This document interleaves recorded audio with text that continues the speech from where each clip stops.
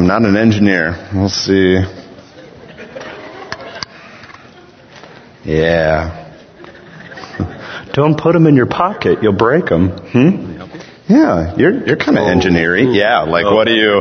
I know. That's exactly the way I felt. I was like, oh, I don't know. Gonna be my little pocket buddy is what it is. There it is. Okay, cool. Let's pray. God, you are worthy. You are worthy of infinitely more than we could ever give you, and that is the backdrop to this sermon today.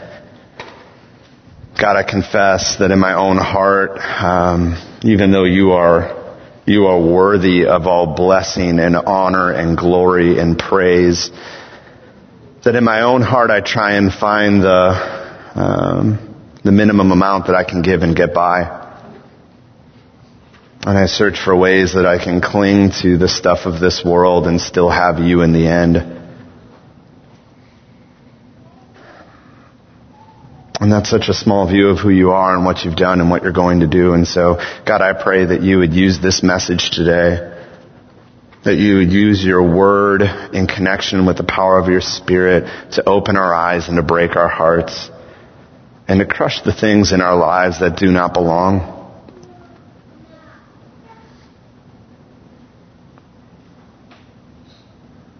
You are worthy of our all. And I pray that today would be the start for every person in this room and every person watching online to truly give you our all. Do the work that only you can do. We pray in the name of Jesus. Amen. I want to thank you so much for your prayers. A little update for those of you who don't know. My dad is currently in the hospital in Milwaukee. He had some heart complications this week. We found out on Friday he was going to look at a hernia in his leg, and the doctor was gifted enough to look at some of the other surrounding symptoms and recognize that Dad needed to be immediately transported to the hospital. So he has been in good hands since Friday night. Found out that he has, they're thinking congestive heart failure is the current diagnosis, and they're thinking about 70% of his heart is still functioning, which for those of you who know anything about congestive heart failure, that's not bad. That's not bad. You can do a lot with 70% of your ticker. And so the big prayer request right now is he was retaining a lot of fluid and gained about 20 pounds in the last week, and they're in the process of getting that fluid out of his body. They need to do that, and they need to do it soon, specifically in his legs. And right now they're not, they can't find a pulse in his legs. And that's serious, right? You want to be able to get the blood flowing through your body, and so that's, if I could ask for anything, just for my dad, that you guys would pray that everything starts moving and that we can find a pulse in the legs soon. So that's the big prayer request there. Looking forward to being with you tomorrow, Dad. I'm sure Mom's holding an iPad up to you somewhere, and love you, big guy. I'll see you soon. This is a tough chapter, and there's probably a reason why there was so much opposition to me preaching through it this week. Not today, Satan. It's a hard chapter. It's a hard section, right? When we look at Corinthians, it's a hard section because it is a section that calls for death to self.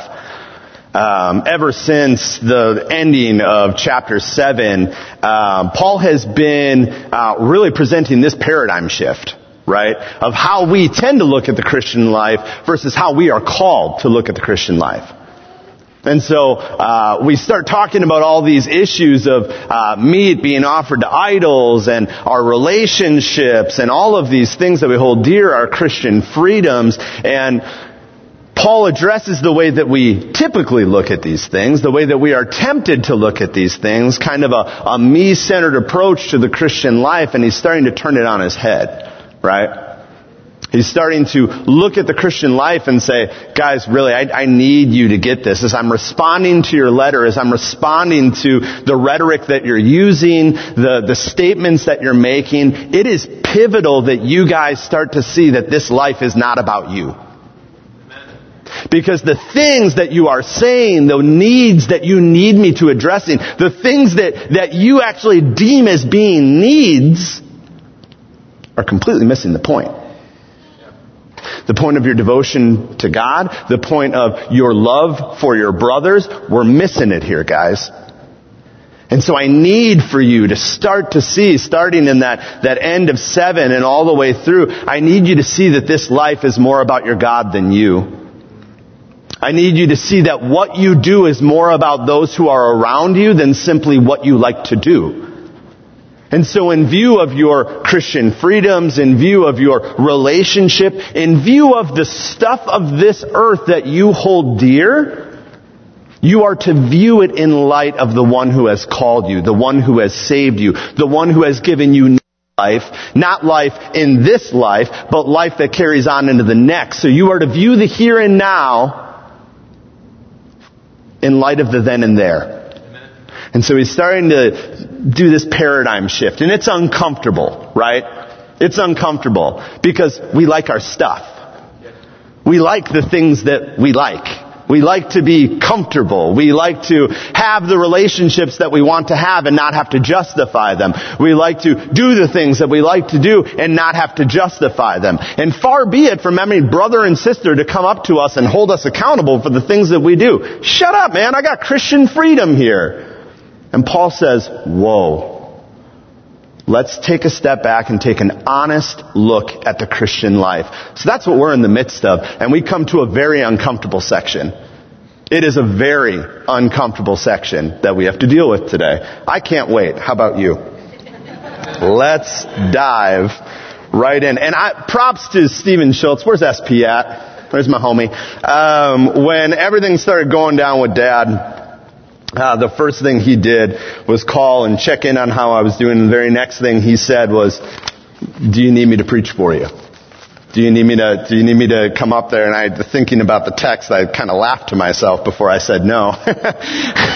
Just knowing what this chapter is, but I appreciate my brother who was willing to create that space for me to be able to go. Thank you so much, man. I love this church. I love this family, and I love working with men like Stephen and Chris too.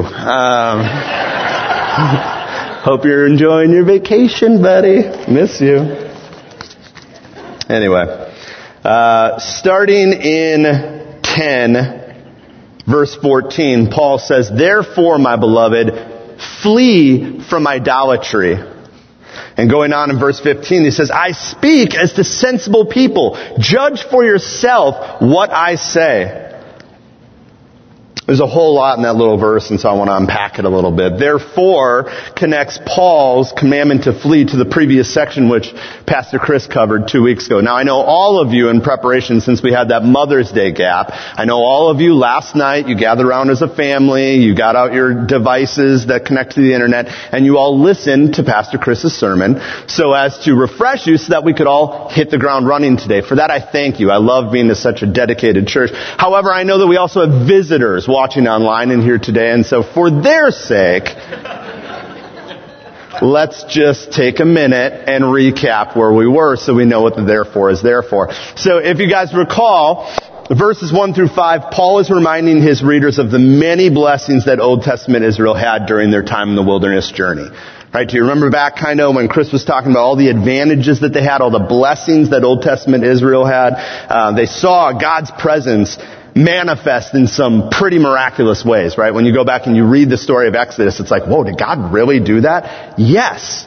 Yes, He really did. The people saw Him as a pillar of fire. The people saw Him as a cloud. The people saw Him descend on a mountain in power. The people saw the plagues in Egypt. The people saw God manifest in some crazy, awesome ways. So they had those blessings. And not only that, But their physical and spiritual needs were met by God's very hand, right? You think of the manna, you think of the quail, you think of the water from the rock or the bitter water being made sweet. And all of these ways in which even their clothing not wearing out. I mean, they were first-hand witnesses to God's miraculous power and provision. So when we talk about the people of Israel, I know a lot of times like, Israel. But look at the things that they actually got to look at. Paul really wants you to see their vantage point. Because where he goes from there is crucial. You need to understand the blessings. You need to understand the provisions in order to understand why Paul is being so passionate about what he is calling the New Testament church to. So let's not forget about those first 5 verses, because afterwards we see that despite God's amazing goodness and grace on full display, verses 6 through 12 remind us of chapter 10 that their words and their works and their worship went the way of the surrounding pagan nations. And it didn't take very long, did it? It really didn't. A nation heard by, delivered by, pursued by, provided for by the one true God allowed His goodness and His grace to provide the space for their hearts to be pulled further from Him instead of closer to Him. A decision on repeat throughout the Old Testament that brought devastation on repeat to that nation. To which Paul says, therefore, flee from idolatry. I'm speaking to smart people. I'm speaking to people who know this story, who know this history of God's chosen people. And so in light of this, flee from idolatry. Do not go back to it. Guys, this is so crucial for us to get. Flee is the same present active imperative that we have seen Paul use.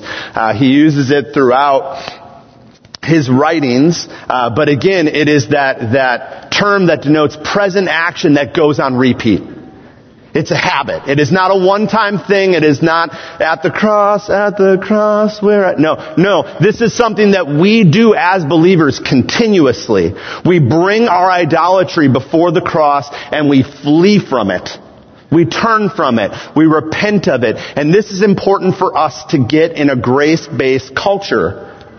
We don't understand that there is still the sanctifying work that we partner with, and Paul is calling us to that. To presently, actively flee on repeat.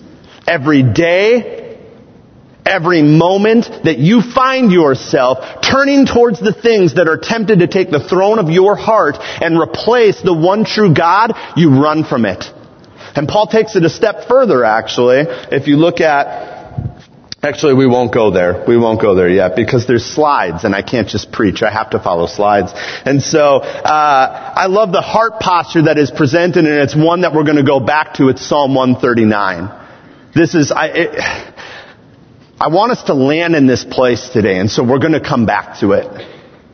But it's the posture of somebody who is seeking after God's heart, right? David, a man after God's own heart. And listen to his prayer. Listen to his posturing that we see in Psalm 139, verse 23. He says to God, "Search me and know my heart. Try me, test me, sift me, and know my thoughts. See if there be any grievous way in me, and lead me in the way of the everlasting. Search me, test me, try me, sift me. Show me what doesn't belong and lead me to the place of where you are." Amen. That is the heart posture that we are called to have. That is what it means to presently, actively, habitually, continually flee. And so we see that putting to death the idols of our heart requires continuous action. Amen. Putting to death the idols of our heart requires continuous action. Paul takes it a step further in Colossians 3 verse 5. Again, he says, "Put to death therefore what is earthly in you. Sexual immorality, impurity, passions, evil desire, and covetousness, which is idolatry." Put to death, once again in the Greek, for you Greek geeks out there, I know you're here. This again denotes that continuous, habitual action. This is not something that we put to death the moment that we come to faith in Christ and then put it down every day thereon. No, we continuously put to death. Every time we find it, we kill it. Amen. That which doesn't belong. That continuous, habitual action. And if you don't believe me, go ahead and learn Greek and prove me wrong, but that's what it means, I promise. And so Paul draws his readers back to Israel because they're the perfect case study for the lures of idolatry, right? How many of you have read your Old Testament? I mean, come on. How many times are we talking about idolatry? How many times are we rebuilding the altars and the Asherah poles and the high places? Like, come on, Israel, right? They are the perfect case study. And honestly, you don't really even need to walk out of Exodus to see the writing on the wall. Right, we've seen the plagues, we've seen God come in power and deliver them from His mighty hand, and then what happens? The sea splits, dry ground, hallelujah, praise the Lord, we're ready to worship. Where's the water? Where's the bread? We've been crying out for like 400 years and you just lead us out here to die? What is it, Moses? Was there no graves? I want to go back. At least they had some bread and stuff that they gave us. They gave us meat. We had all that we needed. Sure, they whipped our backs on repeat, but at least I could have a cold drink afterwards. What are we doing here? We see a people who worship their bellies. And the moment that they get a chance, their eyes go off of their amazing God and on their stomachs. So, Moses, through God's power, provides for the people. And then what do we see? In Exodus 19 and 20, God says, okay, we'll bury the hatchet. I got a plan, I got a purpose, but here's the thing. I'm going to come down. I'm going to land on this mountain. You don't want to touch it for a little while. You probably want to go make yourself pure and consecrate yourselves because a holy God is coming to this place. And I want to meet with you. I want to commune with you. I want to start a covenant relationship with you. And so He gives instructions to Moses to give to the people to say, go and make yourself ready for the coming of your Lord. And what do the people do? Instead of running to God, they run away from Him. And they run up to Moses and they say, hey, you're really important. Why don't you be our representative? Why don't you go on that mountain? Why don't you go up and talk to God? Why don't you go talk to Him about this whole covenant relationship thing? And you can come back and tell us what He says and we'll do it, we promise. Just don't make us go there. And Moses is like, no, guys, God is coming. Let's go. And then, it's okay, you go. You go. Because their God is their self-preservation. And because they fear a holy God. And so instead of drawing near to Him, they slink back from Him and take an easy way out. A way with no risk. So then you go on a little further, still in Exodus, and Moses goes up to the mountain, right? Their great representative says, fine, God's cool with it. I'll go forward. I'll get the laws. I'll come back, and I will tell you what it means to enter into covenant relationship with the holy God. I'm coming back. He goes up. Boy, Moses has been gone for a while, huh? What do we do? I have an idea. Give me your earrings. What? Give me your earrings. Why?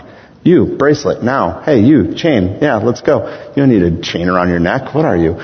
And so all of a sudden they start taking all of this gold and melting it down and forming it into a golden calf because this calf, apparently, their gold, that God allowed them to plunder and take out of Egypt as slaves. Apparently, this gold, when formed into a golden calf, was actually the one who delivered them.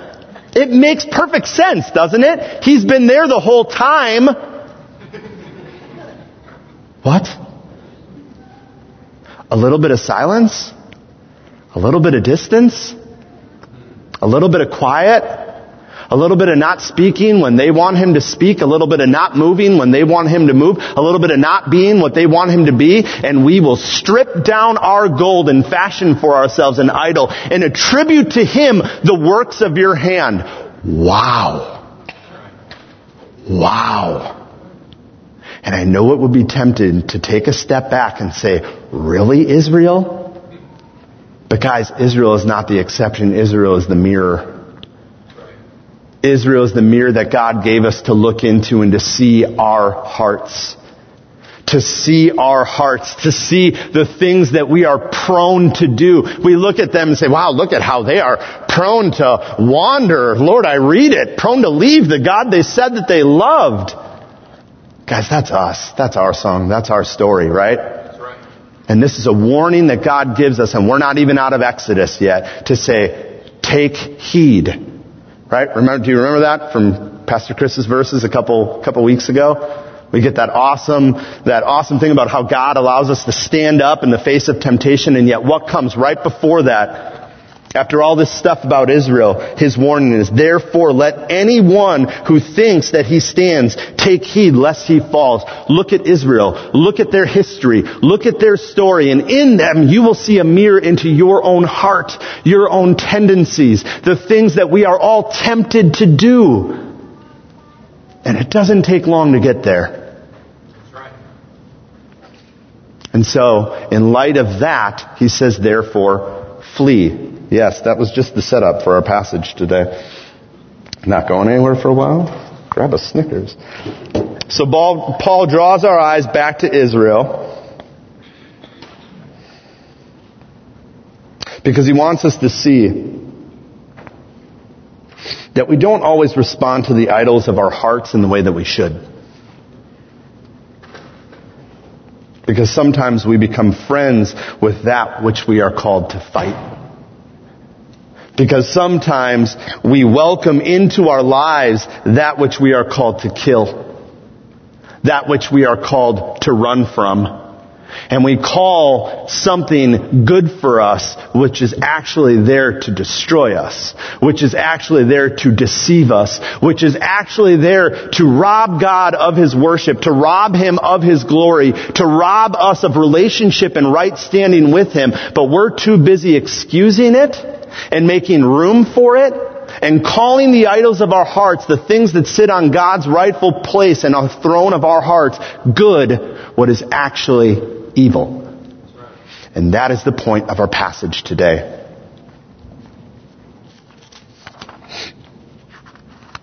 Verse 16 through 20 reads,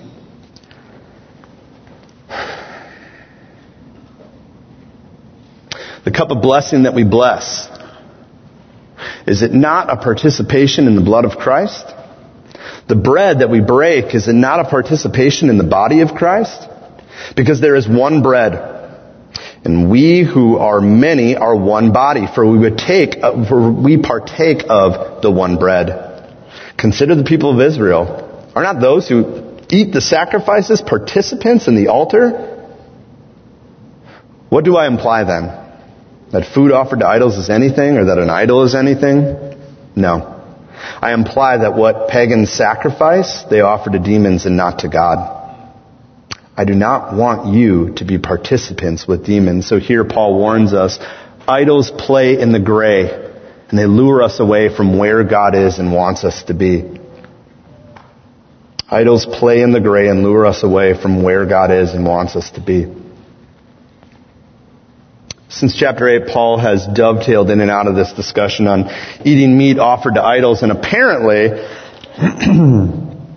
somewhere along the way, in the letter that Paul was responding to, it came to light that there are some practices of the people of Corinth that are not gray.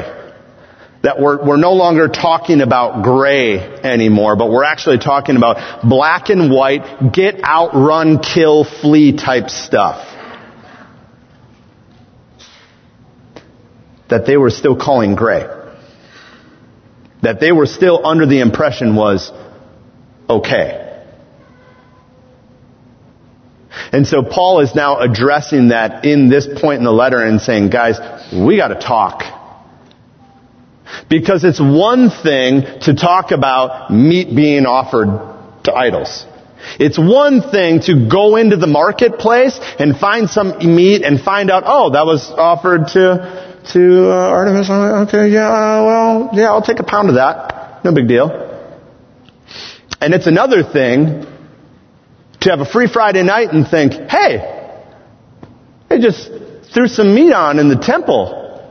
And I'm up for a free meal. Yeah, I think I'll go to the temple and I'll sit down at the table and I will sit and dine with worshipers of these idols and I'll get a free meal out of it because it's just meat, right? It's just rock, it's just stone, it's just what is an idol? What is meat? Paul says, guys, this isn't the difference between getting your food from McDonald's drive-thru or dine-in. I know that they both say have a nice day after they hand you your tray or your bag, but we're not talking about the same thing. We're not talking about the same experience. This is not just, well, one way to get your meat is as good as another. No. You don't understand. There is something about the ceremony. There's something about the practice. There's something about the purpose that matters, and I need to draw your eyes to it. Because we're no longer talking about, should I buy this meat from a local vendor?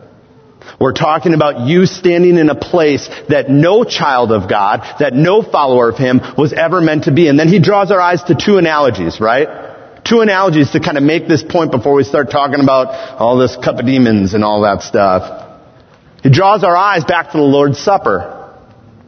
And this is something that we understand, right? As now followers of Jesus. You know that I could go to Costco and I could buy a mat-sized bag of oyster crackers and I could go buy, just a gallon of like a rain barrel full of grape juice. And I could come and I could sit and I could just eat handfuls of the body and drink cupfuls of the blood until I am just full to the gills of the elements. But that's different than when we come and when we gathered and the table is set. And we take the bread and we speak of what it represents. And we take the juice or the wine and we speak of what it represents. At that point, there is significance in the symbol. There is significance in the table. No, I'm not talking that we eat it and it becomes literal body or we drink it and it becomes literal blood. But the symbolism matters. And we're not just talking about bread and juice at that point. We are talking about the body and the blood and what it represents. And so there's a big difference between me going out and get a gallon of Welch's and some oyster crackers than me coming in here and saying, oh, thank you, Rob, for serving the table today. I'll just, there we go. And, I'm just going to take a couple of these. I'm actually pretty thirsty today. Thanks. Yeah, good to see you. Different. So there's a very big difference because what that represents in that moment matters. Amen. And you think you're getting a free meal. But I tell you, you are sharing a table with demons. And you are on unholy ground that no child of God should participate in. And yet, somehow, I can go into the marketplace and I can buy meat off of idols. What's the big deal? What's an idol? What's meat? Oh, I can walk past the temple. It's not like if I walk past the temple, there's anything wrong with that. It's what? It's a bunch of stones and there's a fake God in there. Who cares? Oh, look. Bart and Suze are in there right now. They're eating there tonight. Well, it's just meat, right? I was going to go buy it in the temple, but they already got it cooking over there. You know what? I'm going to redeem the time because God says make the best use of your time. So for me to go home and boil this meat in a pot, let's see, that'll be an hour, 2 hours, and then, got to set the table. If I just go in there now, I've redeemed the time. It's great. It's just meat. It's just an hour. So I'm going to climb these steps. And hey, Bart, hey, Suze, when's dinner? Great. I'm going to sit down at this table that is made as an act of worship, as an act of feasting to a fake God, and I'm going to consume all the goods because it's just meat. It's just stone. No, it's not. It says, look back to the Old Testament sacrifice. Go in your Bibles, look at Leviticus 7. I've been reading through the Bible in a year again, and as I'm going through Numbers, I'm going through Leviticus, I'm going through all this, I'm like, oh man, here we go. And yet when I came to this, it was just like, oh, that points to this. And that which I was reading or listening to that just kind of seemed like, what does this even matter? No, it actually matters. Because in Old Testament sacrifices, what would happen in some of the sacrifices would be that somebody would come, they would bring their offering, it would get burnt up on the altar, and then what would happen? The priest would take a portion and consume it. And then turn to the person who brought the offering, and he would take a portion and consume it. and a portion would be burnt to the Lord. And what he says here, the participants in the cup, the participants in the body, the participants in the Old Testament sacrifice, that's the word it's from the word koinonia. What does that mean? Koinonia. You people who have been around a church forever. Koinonia means fellowship. It means that it's more than just a Costco free sample at that point. But that we are fellowshipping with, we are participating in the symbolism, that there is more to this than just the simple act of eating or drinking or talking to people around a table. No, the symbolism matter. And it actually shows that you are participating in what is actually occurring. And that's a problem. And Paul wants to point that out. Because the actions that you took, the steps that you took, that you thought were just gray, actually landed you on unholy ground in a place that you were never intended to be. So watch your step. Take heed, lest you fall to the same fate as the ones who came before you. Look to Israel, who thought it was okay to just leave a couple of idolatrous people in the nation that God told them to completely weed out. Who thought it was okay to just, oh, she's hot. Well, I can marry her, right? I mean, it's just one girl. Oh, and she has a sister. Cool. I'll get my brother. Hey, it's a good-looking family, huh? Yeah, they worship pagan gods, but it's just one or two, 10, 12, 50, 100. What? You want us to erect what? Sure, we can put that up. It's just a pole. You want us to do what in the high places? Sure. You want us to sacrifice our kids to Molech? Yeah. How do you get there? That's how. One step at a time. One step up the temple at a time. Right? That's right.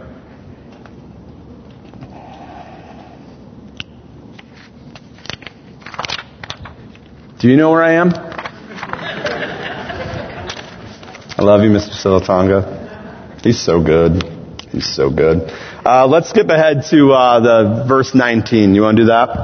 I want to do that, so do it. Paul warns that there's deeper meaning.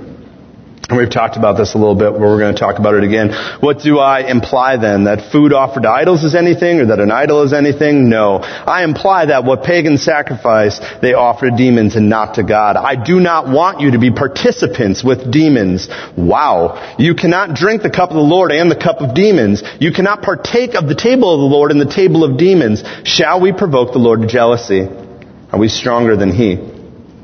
Paul's point here is that if we embrace what God abhors, we stand to face the loving correction of a jealous God. If we embrace, as we, not speaking to unbelievers here, right?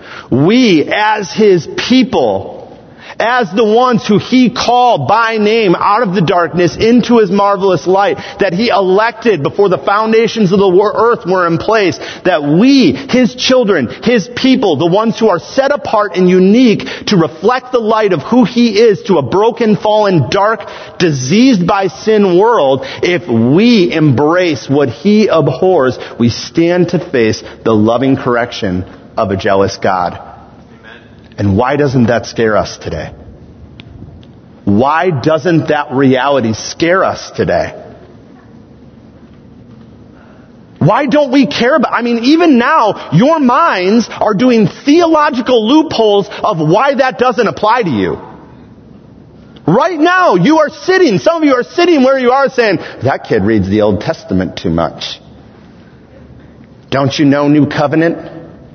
Yeah, I know, Paul just talked about it. Paul just talked about it. And he's warning us that if we find ourselves in places, willingly or unbeknownst to us, that we are not supposed to be as children of God, as His followers, as His ambassadors, the one who represent not what we want, but what He wants, the one who represents His ways, His desires, His kingdom, His economy. If we find ourselves in places that we are not made to represent, we stand in line to be reprimanded. Because that's what a loving Father does. Amen? Ask Jack Henry. That kid gets loving correction more than any child I've ever known. But you know what? Sticking a fork in an outlet, not for his own good. Ooh, yeah, that's Tuesday. Easy. Running out into the street without looking both ways for the 9th time in a day is not for his own good. Why? Because sometimes there's a car, Jack, but you don't realize that. And it's a funny example, and yet, is that not what we do? Brothers and sisters in Christ, is this not what we do? We act as though, because of grace, we can run out into the road and just dance in the middle, dance in freedom in Christ. Christ took the oncoming traffic, so we don't have to worry. Really? I've never read that in my Bible before. Yeah, the eternal wrath of God? Absolutely. Yeah, the punishment for our unrighteousness eternally? Absolutely.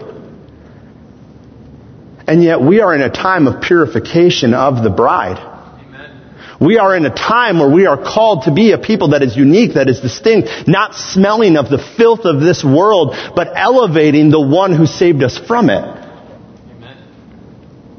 And if we think that we can play in the stink and be okay in the end, that's a problem, because cars come when you least expect them. And so that's why a loving father disciplines his children. Hebrews 12. See the church in Laodicea. See the entire Old Testament. Why don't I get this? I want to live this way.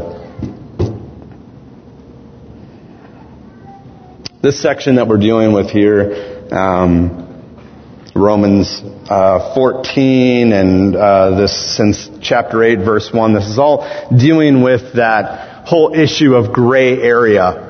And I know, for my black and white homies here today, I know you think that the gray is like that big. I get it. I really do. I understand that struggle where when you read "Be holy for I am holy" or "have nothing to do with blank," I mean, the gray is this big in your mind. And then there are those of us here who are just like, Jesus died, grace, everything is gray, everything is cool when you've been redeemed. Wish the kids were in here. They would be like, that's the Lego movie, he's the coolest. Can't wait to be in youth ministry. But the fact is that there is gray. There's difference in opinion, right? How many of you are big Spurgeon fans? We've got like a bust of him in the hallway or something, right? Big Spurgeon fans? You guys want to go do your small group with Spurgeon? You want to go do some sermon prep with Spurgeon? Hope you like stogies. I mean, I really hope that you can take the smell of pipe smoke and all kinds of tobacco, because that man, if you came up to him and said, you know, your body's a temple, you know that? You know that it's a temple and you're smoking that? He would blow smoke rings in your face in Jesus' name. Those of you who are friendly enough with me to come over by my house, you will find a wine rack situated on the wall, and we will have ample discussion if you come in and say, you drink? That's the devil's liquid. It is. You work with children. You of all people shouldn't be drinking. I set the standard for you here. Now follow it. Cool, we'll Bible. That's fine. We'll have a difference in opinion. Those of you who are my California brethren and sistren, you might come and know that S.P. Schultz has a variety of firearms, and he likes to shoot them at living things. And you'll be like, Peter! And you will freak out and say, how could you? I thought you were a man of God! And you'll spar in love. And those of you who know Chris Fritz, you know that the force is strong with him. And that he will watch the Star Wars movies until he is pale in the face, paler than he already is. And he will go online and he will purchase Lego sets that cost way too much money, but it's the Death Star.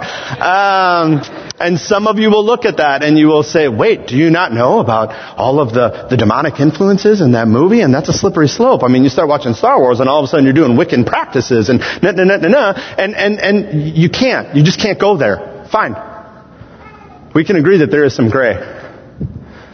But we also have to know that at some point, and this is Paul's admonition of not really the stronger brother, but the stupid brother. He's saying everything is not gray. And if you think that you can just gallivant through life and follow your own whims, your desires, your wants, your longings of your heart, you are going to find yourself on unholy ground. You're going to find yourself doing things, saying things, embracing things, representing things that you are not called to in the least. And when you do, you fellowship with, you break bread with, you entertain, instead of entertaining angels like Hebrews 13 talks about, right? When we invite people into our homes and we show love, you didn't even know you were entertaining angels. Instead, we do the opposite. We entertain demons. We look at the king of this world, the prince and the power of the air, the ruler, the one who is in charge of this present darkness, and we say, I like your ways. I like your economy. I like the things that you let me do. I like the things that you say I should be and the things that you say I should run after. You know what? Let's do dinner. You bring the meat. Sound like a plan? Paul says we need to be on high alert. We need to be constantly aware of the fact that even though we have been redeemed, there is still a continuous habitual action of looking at the idols that our hearts want to create and saying, no, I turn from that and I turn to you. So the question is always, where's the line? And the truth is that the line is hard to define because it is different to each of us based on our convictions, based on the way God created us. And that's not the point of this. We can talk about that until we're blue in the face. And I feel like when we do, we miss really the point of what Paul is trying to get at. We want to know where the line is.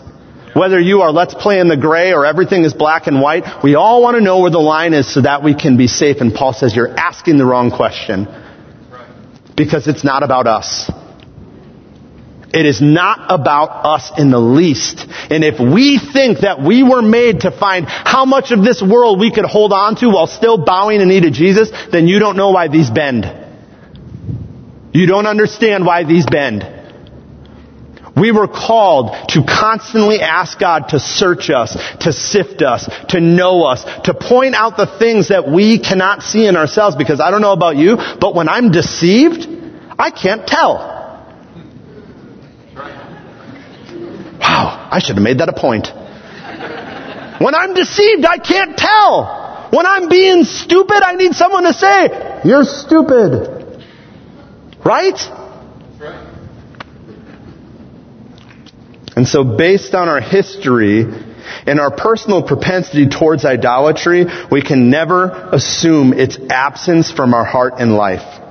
We should never assume that just because we enjoy it, or because it's culturally acceptable, or because it seems like not that big of a deal in relationship to other things, or because we see other Christians doing it, wearing it, watching it, smoking it, drinking it, that it's okay. Instead, those are the areas we must continually ask God to search us, to sift us, to test us, to try us, because that which we deem as harmless, nothing more than stone or wood or a hunk of meat, may actually be our willing engagement in the ways of the ruler of this world, and as a result, provoking the righteous jealousy of the God who we say that we serve. And that is not a place that we want to be. And I know at this point we say, grace! What about grace? Because why would a gracious, loving God discipline children? Why wouldn't He just give us what we want? I mean, for making our career, our families, our education, our primary, or at least a really, really big part of who we are. Why? For caring more about finding approval in the eyes of man than living a life that's approved to Him, or for temporarily delighting in the pleasures of this world more than seeking to please Him. Didn't Jesus do all that for us? Didn't Jesus come and live that life so that I can just do me? Didn't Jesus live a perfect life so that I don't have to worry about it and just live my best life? Didn't Jesus change God's Old Testament scary personality so that we don't have to worry about His jealousy and His discipline? And while those of us who are well versed in Scripture can sense the sarcasm in my voice as I'm saying these things, I guarantee that functionally we still a lot of times operate that way.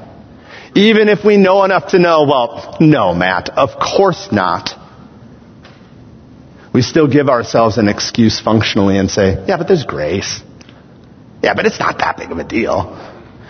I mean, I know it is to God, but it's not really to God, right? Read Romans 6, read Ephesians 5, read Colossians 3, read 1 John, all of it. Yes, there is grace, but not as a hall pass from excusing us to live the lives we have been called to live. God's grace through faith in Christ and His work on the cross is an invitation to work out our salvation with fear and trembling. And when we do, He gives us the ability to will and to want the things that are of Him. Why? Because He's a good, loving Father, and He knows that the car that is headed right for us called sin isn't going to be good for us. What an amazing, gracious God who doesn't look at sin and say, yeah, that's enough of it. That's a good amount of sin. No, He sees it for what it is even when we can't, and calls us out of it by His grace. He doesn't excuse us to run headlong into oncoming traffic. Praise God. Praise God indeed. And what happens when His jealousy is invoked? Read your Old Testament. Read your Old Testament. Or if you're not big on the OT, read up on the Church of Laodicea.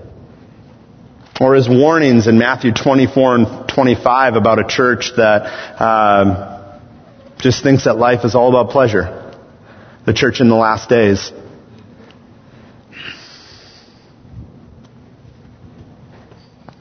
God's grace may shield us from His eternal condemnation because of Jesus' perfection, but it is not a shield against loving correction.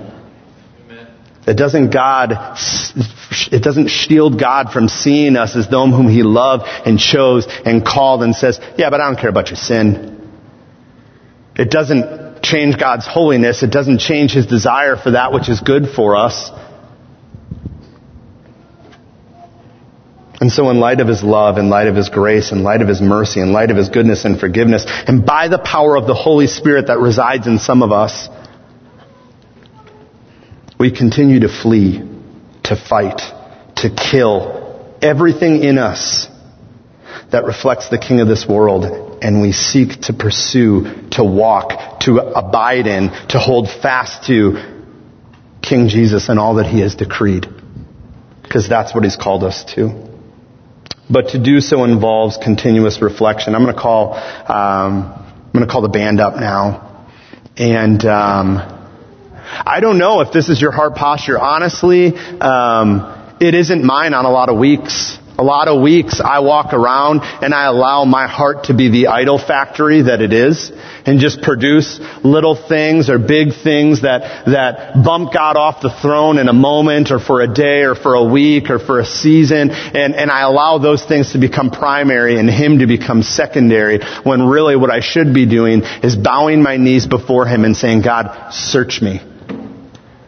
Test me, try me, show me, reveal to me where I am deceived. Reveal to me what I can't see on my own. Your grace has made the way for me to have this relationship with You. Now do in me what only You can do. Search me, know me, test me, and show me the way that leads to You. Guys, we are called to do this not once, but continuously. And so if this is your regular posture, great, we're going to create some space for it. And you can do it here. I don't even have to wait till the car. And if it's not your current posture, then this is a way to work in the habits that we are called to have to live the Christian life. This is your first day for the rest of your life to foster this mentality that we are called to have. To invite the work of God's Spirit within us to show us what only He can show us. So we're going to play some music and we're just going to create some space to pray. The altar is open, and if you come to it, you are not the dirtiest of sinners. You will be joining me. I probably am the dirtiest of sinners. And I welcome your presence next to me. But you can do it right where you are or whatever. And in a while, the band's going to play a song that I believe reflects the heart that we are called to have. And then we'll close. So without further ado.